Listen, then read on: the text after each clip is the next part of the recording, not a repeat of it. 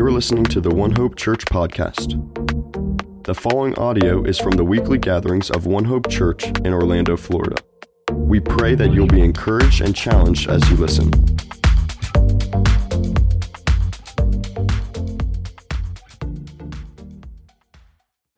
Well, it's good to be here. My name is Justin. If you don't know me, pastor of One Hope Church.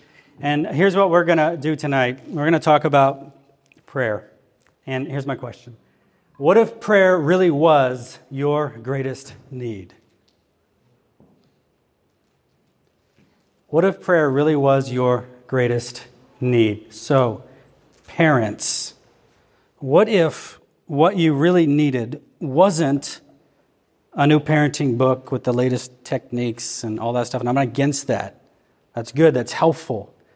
But what if what you really needed was an intimate prayer life with God? So that in those moments when you're at a loss for words and how to handle a situation, you're able to pause and talk to your Father in heaven and say, God, would you give me wisdom?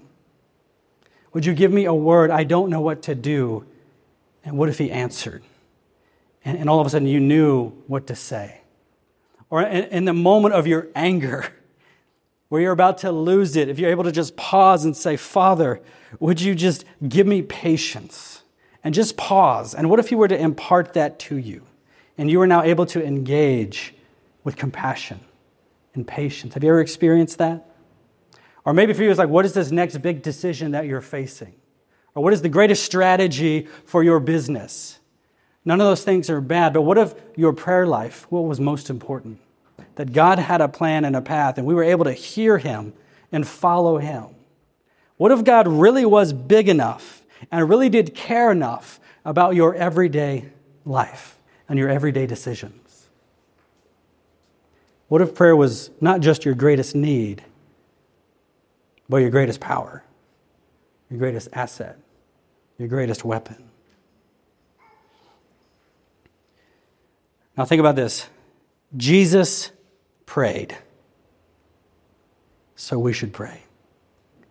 I don't think Jesus was just praying as a formality, as if to say, this is what you ought to do. I don't really need to do it, but this is what you ought to do. I think Jesus prayed because He needed to pray. He needed to talk to His Heavenly Father. And so if Jesus prayed, you and I should pray. In fact, you and I are invited into pray. We spent all fall going through John 13 to 16, and Jesus was saying, what I have with the Father, union with the Father, I'm in Him, He's in me, you can also have because I'm in you and you're in me.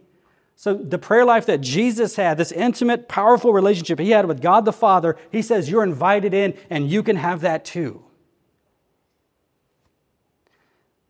Now we all know this, right? We all know that we're supposed to pray, but there's a problem. Many of us don't.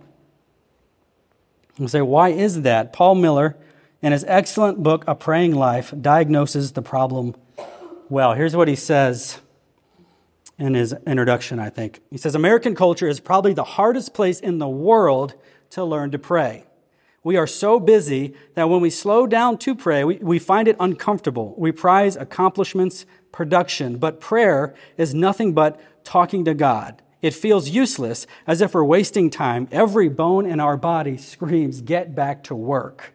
He goes on to say, another hindrance to prayer is one of the most subtlest, but probably the most pervasive. In the broader culture and in our churches, we prize intellect, competency, and wealth. Because we can do life without God, praying seems nice, but unnecessary. Listen to this. Money can do what prayer does, and it does it quicker and less time-consuming. Our trust in ourselves and our talents make us structurally independent of God. As a result, exhortations to pray don't stick. Does that resonate with you? We have so much here that we often don't feel the need for prayer. We know we're supposed to pray, but I think deep down inside, all of us were longing for this kind of experience with God, that we would know His love and know His care for us, that He actually is with us and actually will speak to us and actually will lead us. And so we're going to talk about prayer today. And my hope and my call is this, that we could cultivate a life of prayer that leads to communion with God, intimacy with God, unity in the church, and faith in a watching world. But here's what I think about prayer. I think some things are better caught than taught. I don't know if have you ever been around someone who just prays passionately? And you think, man, I want what that person has. I don't know what it is, but I want to learn to pray like that. They're so in touch. They're so in tune with God. They just love the Lord. Have you ever been around someone like that? If you're like me, that inspires you. So I want to pray like that. So what we're going to do tonight is we're going to look at John 17, the longest recorded prayer of Jesus. And I have two goals. One is to equip us to pray by looking at not what Jesus said, but how did he pray? And I want us to sit around as if we're with the disciples, hearing Jesus pray over them. Have you ever thought about that? What does Jesus pray for the church? What is he praying for you? What's important to Jesus? And secondly, we will look at what did Jesus pray for his disciples? And this is going to help inform us on how we pray. What should we pray for? And it's also going to serve, this sermon will serve as kind of a bridge from our last series in John 13 to 16 and our next series as we begin to look at the story of the church then and now. And in between those two series is John 17, is the prayer of Jesus. And prayer is the foundation for what we see playing out in the story of church. Jesus' very prayers for his church. And since it was Jesus praying, we think probably his prayers are going to be answered, right? If anyone's prayers would be answered, you think it would be Jesus. So we're going to see, what does he pray? I'm going to share some stories along the way, and then we're going to pray as a church.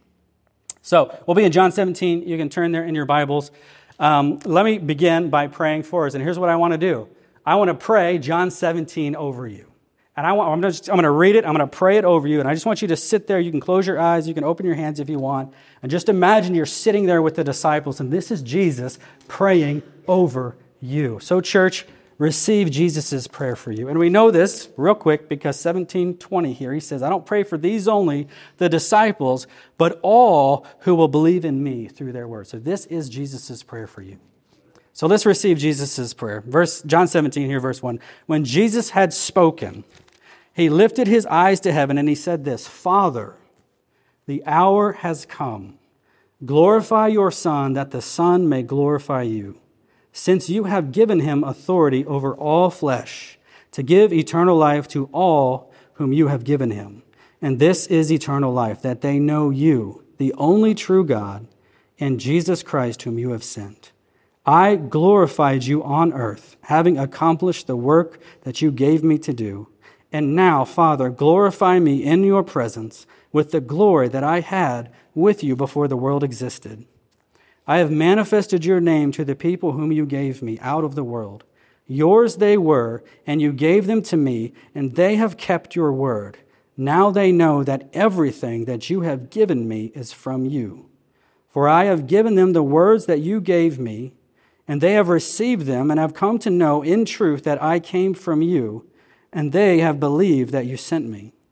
I am praying for them. I am not praying for the world, but for those whom you have given me, for they are yours. All mine are yours, and yours are mine, and I am glorified in them. And I am no longer in the world, but they are in the world, and I am coming to you. Holy Father, keep them in your name, which you have given me, that they may be one, even as we are one. While I was with them, I kept them in your name, which you have given me. I have guarded them, and not one of them has been lost, except the son of destruction, that the scripture might be fulfilled. But now I am coming to you, and the things I speak in the world, I speak these things in the world, that they may have my joy fulfilled in themselves. I have given them your word, and the world has hated them, because they are not of the world, just as I am not of the world. I do not ask that you take them out of the world, but that you keep them from the evil one. They are not of the world, just as I am not of the world. Sanctify them in the truth. Your word is truth. As you sent me into the world, so have I sent them into the world. And for their sake I consecrate myself, that they also may be sanctified in truth. I do not ask for these only, but also for those who will believe in me through their word, that they may all be one, just as you, Father, are in me, and I in you. They may also be in us, so that the world may believe that you have sent me. The glory that you have given me, I have given to them, and they may be one, that they may be one even as we are one. I and them, and you and me, that they may become perfectly one, so that the world may know that you sent me and loved them even as you have loved me. Father, I desire that they also whom you have given me may be with me where I am, to see my glory, that you have given me because you loved me before the foundation of the world. O righteous Father, even though the world does not know you, I know you, and these know that you have sent me. I made known to them your name, and I will continue to make it known, that the love with which you have loved me may be in them, and I in them. Amen. This is Jesus' prayer for his church. Now, my first point is really simple, and I've already said it. Jesus prayed. And if Jesus prayed, we need to pray. And as we look at the Gospels, Jesus prayed often. He prayed spontaneous prayer. He prayed for healings. He gave thanks for the bread before feeding the 5,000. He was praying all throughout his day, but he also had scheduled time of prayer. On one occasion, he prays all night, praying before he chooses the 12 apostles.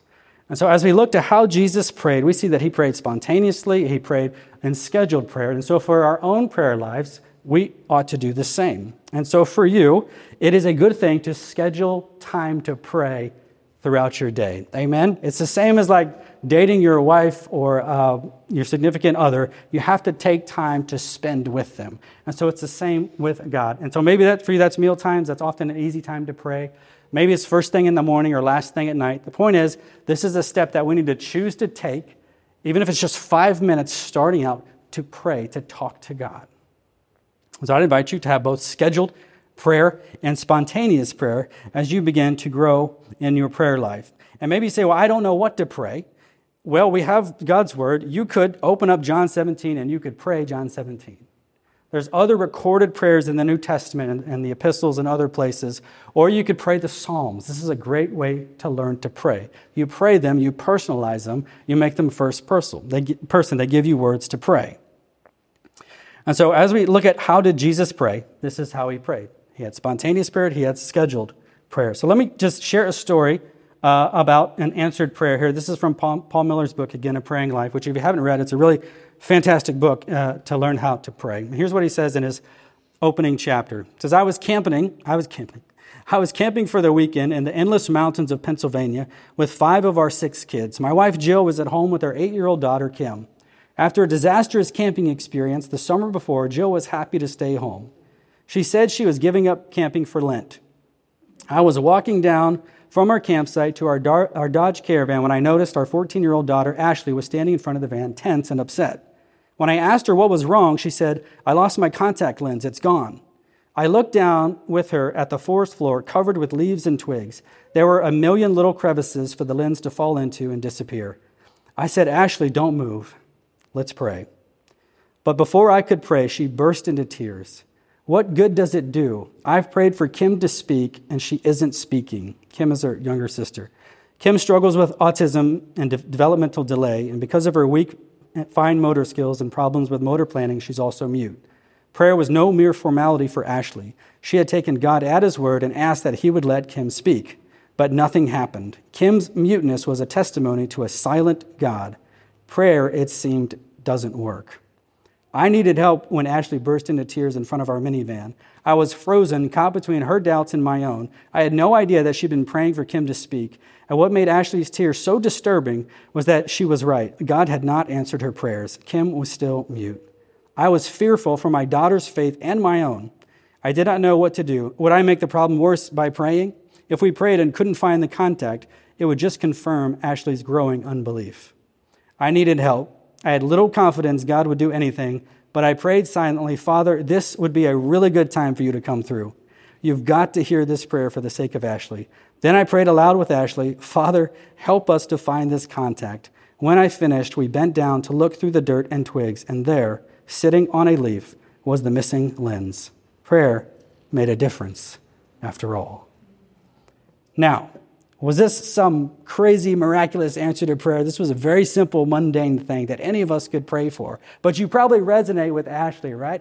I pray, it doesn't seem like God answers. And so we struggle with that. And so this is why it's so important. I shared last week that we want to be telling stories. It's so important to tell stories of how God has answered prayers. That's why I'm sharing this story with you. Maybe in your own life, it's important to write down what have I been praying for and how has God answered these prayers? So that we can go back in those times when it seems like God isn't answering and be reminded that God does answer prayer. Okay? So this is the first thing. We should pray. Jesus prayed, we should pray. We should pray, we should schedule it, and we should have spontaneous prayers. Now, how did Jesus pray? So as I was reading that, if you read through John 17, we might think that prayer is mostly asking God to do things, right? But in all of John 17, in those 26 verses, Jesus only asks for things explicitly a couple times. Much of the prayer is just Jesus talking to God the Father, telling him what's true, what has happened, reminding him who he is, what has happened with the disciples, and reasoning with God about why he should answer his prayers. And so it's really interesting. It's kind of a model for us. Again, this is Jesus' longest recording prayer of what prayer looks like. It's not just asking God, it's having a conversation with him. So for example, if we look at John 17:7, here's Jesus praying. Now they know that everything that you have given me is from you. For I have given them the words that you gave me, and they have received them, and have come to know in truth that I came from you. And they have believed that you sent me. Okay, he's just telling God what has happened. Here's what's happened, Lord. I am praying for them. Here's what I'm praying for. I'm not praying for the world, but for those whom you gave me, for they are yours. All mine are yours, and yours are mine, and I am glorified in them. It's just telling God what's true. And I am no longer in the world, but they are in the world, and I am coming to you. Now here's my ask. Holy Father, keep them in your name, which you have given me, that they may be one, even as we are one. So here, as we look at how Jesus prayed, we see he's not just asking for things, he's talking to God. He's having a conversation with God. He's telling him what's true, what has happened, who you are, reasoning with him. Answer these prayers based on these truths, based on who you are. But we also see that Jesus is telling God the Father his desires. Look at verse 24. Father, I desire that they also, whom you have given me, may be with me where I am. And so part of our prayer life, again, is saying, God, here's what I'd really love to see. And God is pleased to hear those things from us. And so all I'm saying here is cultivating a prayer life is having this continual conversation with God. It's not just asking him for things. It's a conversation with him, an ongoing conversation with him. And so Jesus is praying for them, but he's also teaching them how to pray by praying in front of them. Again, I think prayer is perhaps better caught than taught, okay? So the disciples for years heard Jesus pray, and we have some of the apostles' prayers recorded in the book of Acts and in the epistles. And so those are helpful, again, as we learn how to pray.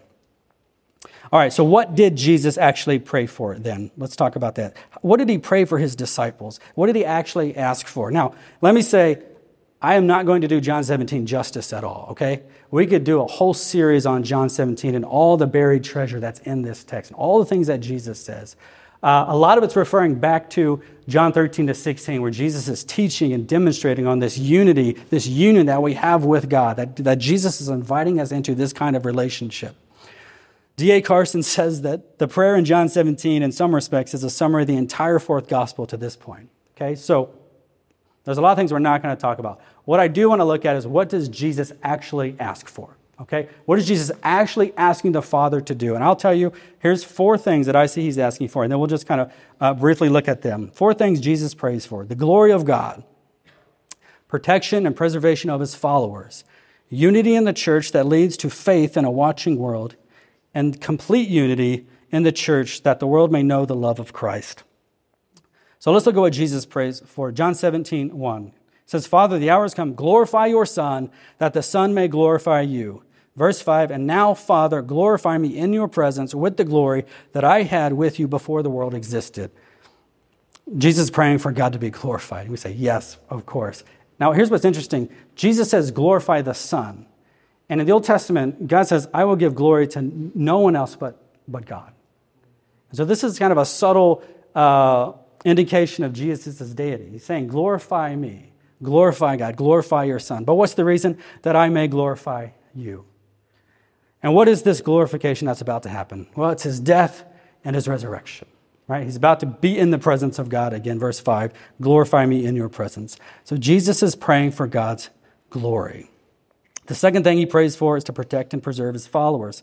17:11, Holy Father, keep them in your name, which you have given me, that they may be one, even as we are one. Verse 15, I do not ask that you take them out of the world, but that you keep them from the evil one. And verse 17, sanctify them or set them apart in the truth. Your word is truth. So the first thing he says is keep them in your name. Keep them in the name of Jesus.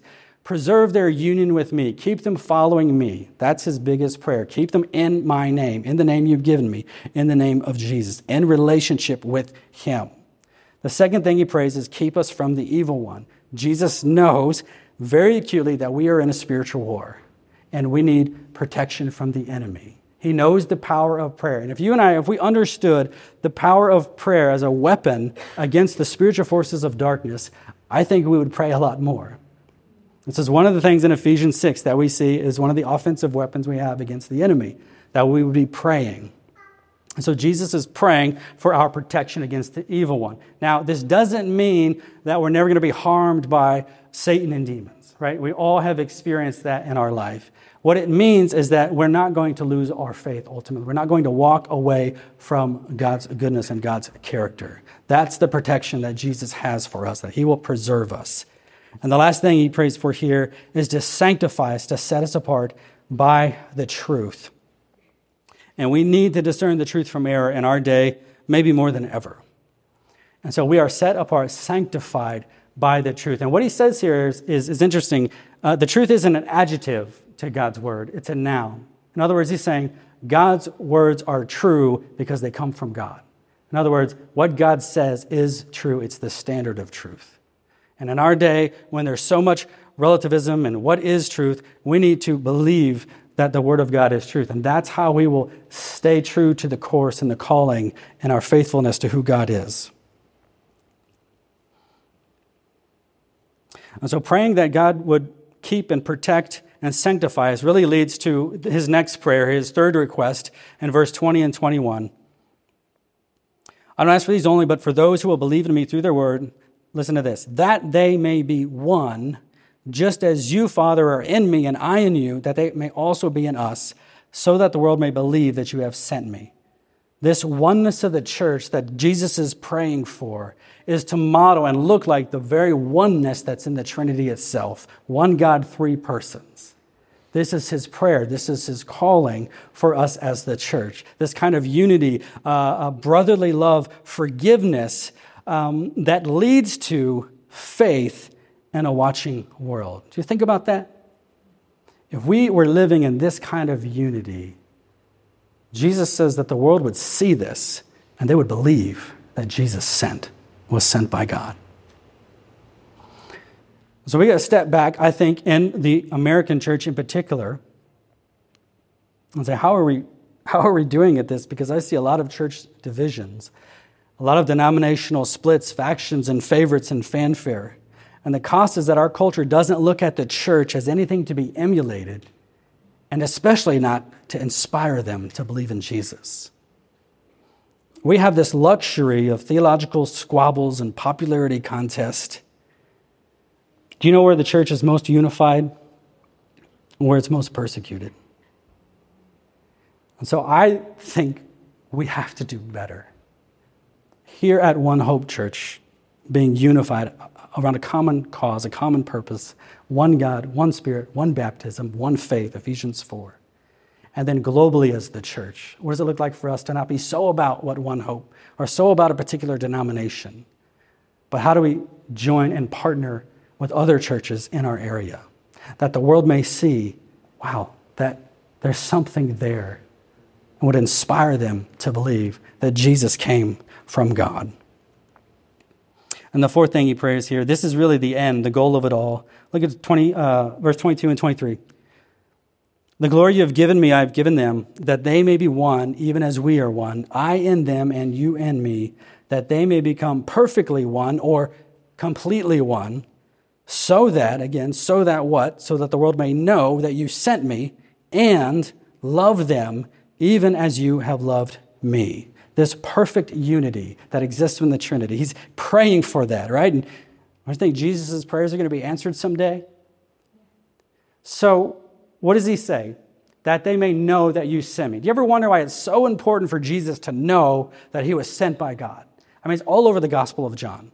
This word for sent is used more in the Gospel of John than anywhere else in the Bible. And you know the chapter that it's used most frequently? John 17. This is so important that we know why Jesus was sent. Do you know why that's so important? The answer is, why was Jesus sent? He was sent to die for sin. 1 Corinthians 15:3. Christ died for our sins, and he rose to give us new life. This is why Jesus was sent. This is the gospel. It's the core of it all. And right after this, John 18, Jesus is arrested and begins his path to crucifixion. So this is why it's so important that we all know that he says time and time, they believe that you sent me, that the world may believe that you sent me to die for sin. Why? The last thing he says,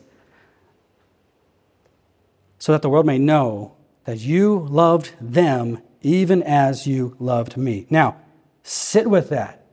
Capture the magnitude of what this is saying. Back in John 15, verse 9, he said something similar. Jesus is saying that God loves you with the same intensity that God loves God. So what did you just say? God loves you with the same intensity that God the Father loves God the Son. That you may know, not just intellectually know, that you may experience, that you may know in your whole being that God ferociously loves you with the same love that exists within the Trinity. That is a magnificent statement. It's astounding that that would be true. That God would love you that much. That God would love me that much. With that kind of affection and strength. It's John 3:16 and 17, right? The most popular verse in the Bible. God so loved the world that he gave his only son, that whoever believes in him should not perish but have eternal life. This is God's love. This is the end goal. It's what it's all about. If we could be unified in such a way that the world would believe that Jesus was sent, that they would experience and that we would experience the magnitude of God's love. That has the power to change the world. It's been changing the world for 2,000 years. This is what Jesus is praying for. And so how can we hope to achieve this kind of unity? He says it in the last verse. This is his promise, verse 26 here. I made known to them your name, and I will continue. I will continue to make it known. Why? That the love with which you have loved me may be in them, and I myself will be in them. This is the promise. This is John 13-16. This is union with Christ. He says it elsewhere. I will never leave you or forsake you. I will be with you to the end of the age. This God-sized love and God-sized presence. And so how do we, if that's true, and this is Jesus' prayers, how do we cultivate that kind of experience? I want to suggest to you it begins with cultivating a prayer life that is talking to God all throughout our day. This is what Jesus is inviting us into. The same relationship I have with my Father, the same way you heard me pray and do the works that the Father was doing, you're invited into that. You can have that. That's what John 13-16 was about. And so what if your greatest need is prayer? What if your greatest power is also prayer? I want to close and share this story with you. This is an amazing answer to prayer. And so it comes from Craig Keener's book, Miracles Today. And so let me just read this to you. He says, let me tell you about Barbara Kaminsky Snyder. When she was a teenager, doctors diagnosed Barbara with multiple sclerosis, MS. Although MS can come in milder forms, Barbara's condition deteriorated quickly. One day she looked out the hospital window. With all her heart, she wished that she would just be a regular person, able to drive and live a normal life. Yet no matter what, Barbara had decided that she was totally in love with the Lord. He was her reason to live. From the age of 15 to the age of 31, Barbara spent 3/4 of her life in the hospital. The rest of the time she was being cared for at home. She had chronic pulmonary disease with frequent infections, pneumonia, and pneumonia. A surgeon, Dr. Harold Adolph, describes her condition toward the end of her suffering. He says this: Barbara was one of the most hopelessly ill patients I ever saw. She was diagnosed at the Mayo Clinic as having multiple sclerosis. She had been admitted to the local hospital 7 times in the year that I first was asked to see her. Each time, she was expected to die. One diaphragm was completely paralyzed so that the lung was non-functional, and the other worked less than 50%. She had a tracheotomy tube in her neck for breathing, always required oxygen, and could speak only in short sentences because she easily became breathless. Her abdomen was swollen because the muscles in her intestines did not work, nor would her bladder function. She had not been able to walk for 7 years. Her hand and arm movements were poorly coordinated, and she was blind except for 2 small areas in each eye. She was hooked up to various machines to help her breathe and eat and use the bathroom. Barbara needed so much care that when she was home, a nurse or nurse's aide remained with her most of the time. In her words, she was wrapped up like a pretzel, her feet pointed down, unable to rest flat against the floor, even had someone tried to stand her up. Her arms remained tight against her chest, her hands curled up against the inside of her wrist. Thomas Marshall had assumed her palliative care in what appeared to be the final week of her life. He sadly explained to the family that the next infection would likely kill her, and everyone agreed not to prolong her suffering with any further hospitalization or by attempting resuscitation with CPR.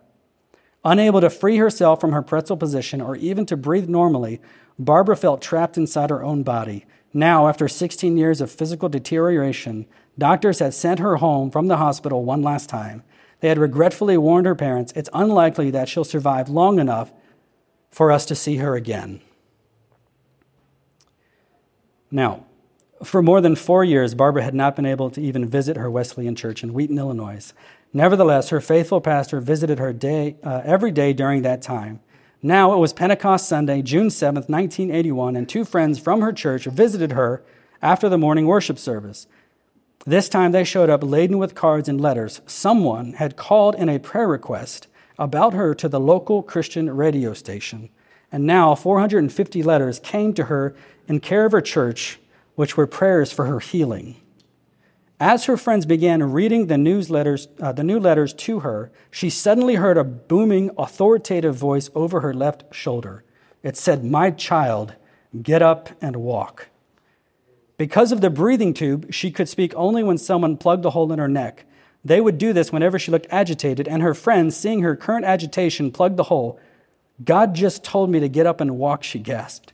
Her friends grew quiet, but Barbara insisted. "Go get my family," she ordered urgently. Feeling her excitement, they dashed out of the room to find her family. The sense of urgency in Barbara's heart suddenly became too intense for her to wait for their return. Normally, it would take 2 people about 2 minutes to get her out of bed. They would slide her onto a lapboard and then into a chair. But now she did not have time to ponder what should have been impossible for her. Abruptly, she jumped out of bed toward the direction of the voice. Equally abruptly, she found herself standing. Her feet had become too deformed even to wear slippers, but now she found them flat on the ground. Then she noticed that her hands were both open at her sides. Like anyone else's, what struck her next was that she could see her hands and feet. She was no longer blind. Freeing herself from the connected apparatus, she disconnected her tracheostomy tube from the oxygen tank and fastened the catheter bags to her clothes with safety pins. At this point, her friends returned to the room. As they caught each other's eyes, her friends started screaming and jumping. Her mother came running behind them, assuming from her friend's urgent summons that something terrible had happened to Barbara. As Barbara's mother burst into the room, however, she froze, transfixed with amazement. Not only was Barbara healed from her condition, beyond possible natural explanation, her muscles were not even atrophied as they normally would have been from years of non-use. "Barbara, you have calves again," her mother exclaimed. Barbara examined her own legs with astonishment. "Dad," Barbara now shouted. "Just a minute," he called. He had not heard the cause of the commotion. Since Barbara had become unable to speak normally, her father assumed that it was her sister calling him. But Barbara realized that she no longer had to wait for him to come to her. She raced down the wheelchair ramp. Finally, Barbara's dad spotted her. Overcome with joy, he waltzed Barbara around the room, her catheter bag still attached to her clothes. Soon she recounts, she ran out and hit the blacktop of that 93-degree sunny day with feet that could now feel. What a dance I did as I inhaled the fragrant summer air and saw sights I had so missed. Jesus was already Barbara's reason to live. but by his healing, he had enabled her to live a normal life. The next day, Barbara visited her doctor's office. Dr. Marshall recounts his feelings when in the hallway of his medical office, he first saw Barbara walking toward him. I thought I was seeing an apparition. Here was my patient who was not expected to live another week, totally cured. Over the next 3.5 hours, she saw virtually every doctor in the office. Dr. Marshall reports that none of his colleagues had ever seen anything like this before. X-rays showed that even her collapsed lung was no longer collapsed. He removed all the tubes that could be removed without surgery. Barbara reports his verdict that day. I'll be the first to tell you, you're completely healed. I can also tell you that this is medically impossible. Dr. Adolph remarks that her breathing was normal. Her diaphragms were functioning normally. He reconnected her bowel, which was now functional. Her only health problem involved some complications from this new operation. Dr. Marshall deems it a rare privilege to observe the hand of God performing a true miracle. And Dr. Adolph notes that both Barbara and he knew who had healed her. Barbara had now lived for 35 years with no recurrence of her illness. She subsequently married a minister and feels called to serving others in need. December 2015, I first interviewed Barbara Kaminsky Snyder. Even though it was now many years from her healing, Barbara still brimmed with excitement as she shared her story.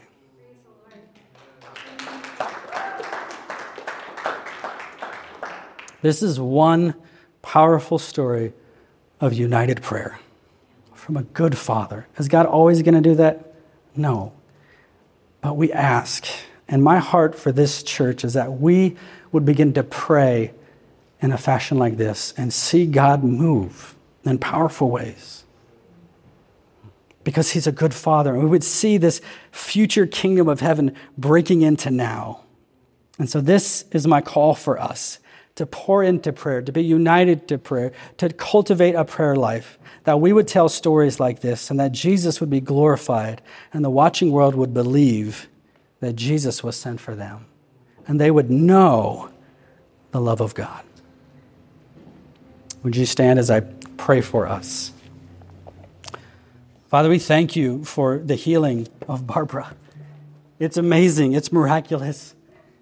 And God, we long to see you move in those ways, God. But we know ultimately that's not what it's about. It's about you. It's about knowing your love. It's about your gospel. It's about the reason you were sent. And God, I think you do things like this to bring people to faith, to show them that you're real, that you're here, that you love them. And so, God, all we can do is ask. And so we want to ask you, Lord. I want to ask for healing again in this room right now. I know those who are in desperate need of healing. And so, God, we ask you because you're good. And you told us to keep on asking. And so we keep asking, Lord. Would you heal those in this room in need of healing and those outside of this room? That we may glorify you and testify to you and say, look how great God is. But God, we love you all the same. And I ask most that we would know your love exponentially more than we do now. Holy Spirit, come and minister to us tonight. We're going to continue to worship through song and prayer. And God, we give you this time and we love you and we're so thankful that you're real, that you're here, and you are the resurrected King. In your name, Jesus, and by your Spirit. Amen. Thank you for listening to the One Hope Church podcast. We encourage you to share what you've heard in conversation with family, friends, classmates, and coworkers. To connect with us or learn more, visit wehaveonehope.com.